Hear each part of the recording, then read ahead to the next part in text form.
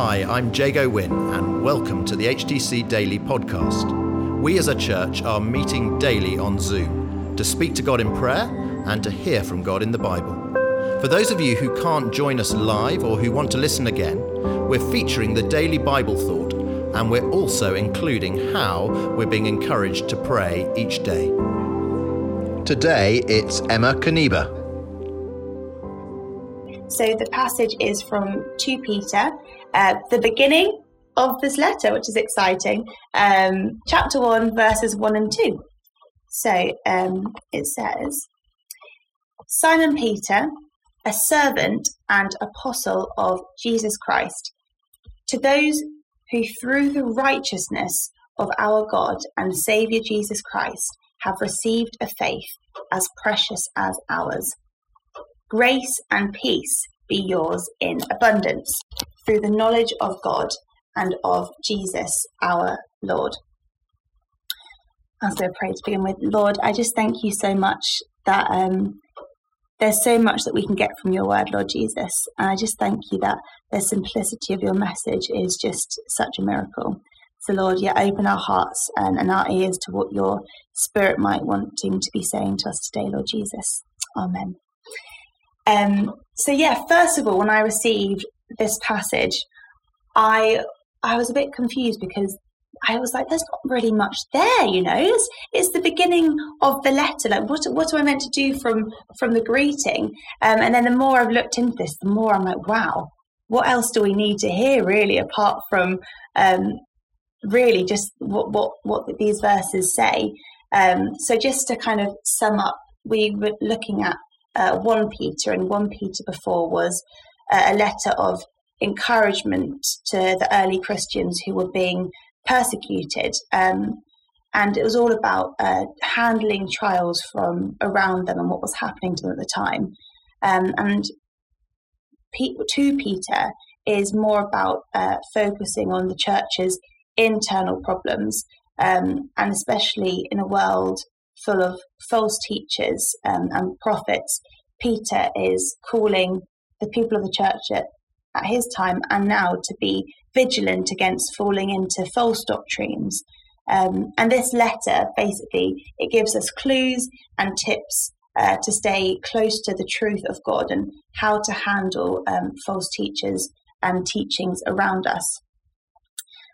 So when I first was reflecting over this passage, the main word that jumped out at me was the word faith, and immediately faith and grace, and immediately Ephesians 2 verse 8 jumped out at me, which is, for it is by grace you have been saved through faith, and this is not from yourselves, it is a gift from God. And as we look at God's word, I just thought to begin with it would be helpful to remind ourselves of that it's through believing in Jesus that we receive the grace, the gift of forgiveness now and eternal life in the next life, and also peace in the presence as well as the future.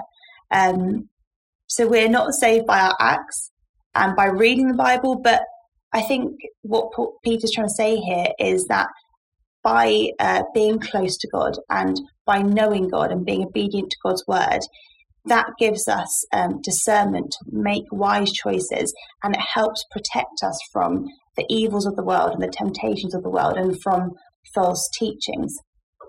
As I was reflecting on this, I was just reminded of my youth session last night. So I've just started helping out with youth on a Monday night, and I do younger youth to begin with. And there's, I just want to thank you first of all for praying for youth, because I remember James was saying yesterday you've been praying for our youth sessions, and it's amazing just to see how God is working through that and provoking questions in the youth. So please do carry on lifting up your prayers for our youth.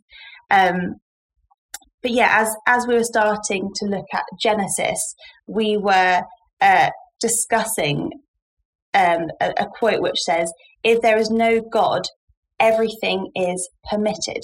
So we asked the children, what do you think of that? If there is no God, everything is permitted.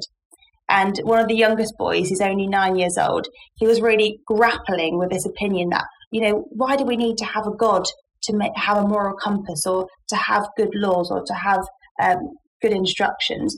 And he was actually very convincingly arguing that, people who aren't Christian, they have a moral compass. They also submit to the law. So what difference does God make? I'm not going to lie, I wasn't really prepared for this, very, very convincing argument. So I was a little stumped at first. I thought, well, a good question. However, after thinking about it, we came to the conclusion that the thing that separates human law from God's law is that human law is fallible, because it's constantly changing. Each country has its own set of laws, and some we might agree with, some we might not. However, it's the beauty of the knowledge that we can receive from God's word, that it is universal to all of humankind. It's unchanging and it's true. It's amazing that God, the creator of the universe, created this world with an order and a purpose. And both of those haven't changed. They haven't drifted or adapted since the beginning of time. The word of God is solid. It's a precious gift to us. And just like the passage says, it's a gift and it gives us faith. And so one of the things that surprised me just about this passage is that we receive the same precious gift of faith from Jesus now as Peter and the early Christians of the church did back then when Peter was writing this letter. God is unchanging and God is true. And our faith is a precious miracle that God, the God of the whole world, would choose to let us know him. But it's not only that. Not only can we believe in him, but it's through the knowledge of him in Jesus Christ that he gives us this grace and peace in abundance. And so I just want to encourage you this morning that wherever you are at the moment and whatever you're facing, and whether you've been let down by the church or by a religious leader or false teachings, or even a family friend, or just feeling let down yourself, we can just take comfort that the one thing that will never change or let us down is God's word. And I think we are called to grow in the knowledge of God's word, the word of truth, to protect us from these false teachings of the world, and to know Jesus' righteousness and saving power more clearly and dearly and nearly. And it's all to grow into this precious faith and to be able to receive these wonderful gifts of grace and peace in abundance throughout our lives. And so I'm just going to lift up a prayer to God. Lord, I just thank you so much that you offer us grace, this amazing gift of grace, and this amazing gift of peace. And Lord, you don't just offer us a little bit of it, Lord, you offer it to us in abundance. And Lord, I just pray that, wherever we are, Jesus, that we would come to you, that we would discern our next steps from your word of truth. And Lord, I just thank you so much for what a gift your word is to us, Lord. I pray that in your mighty name. Amen.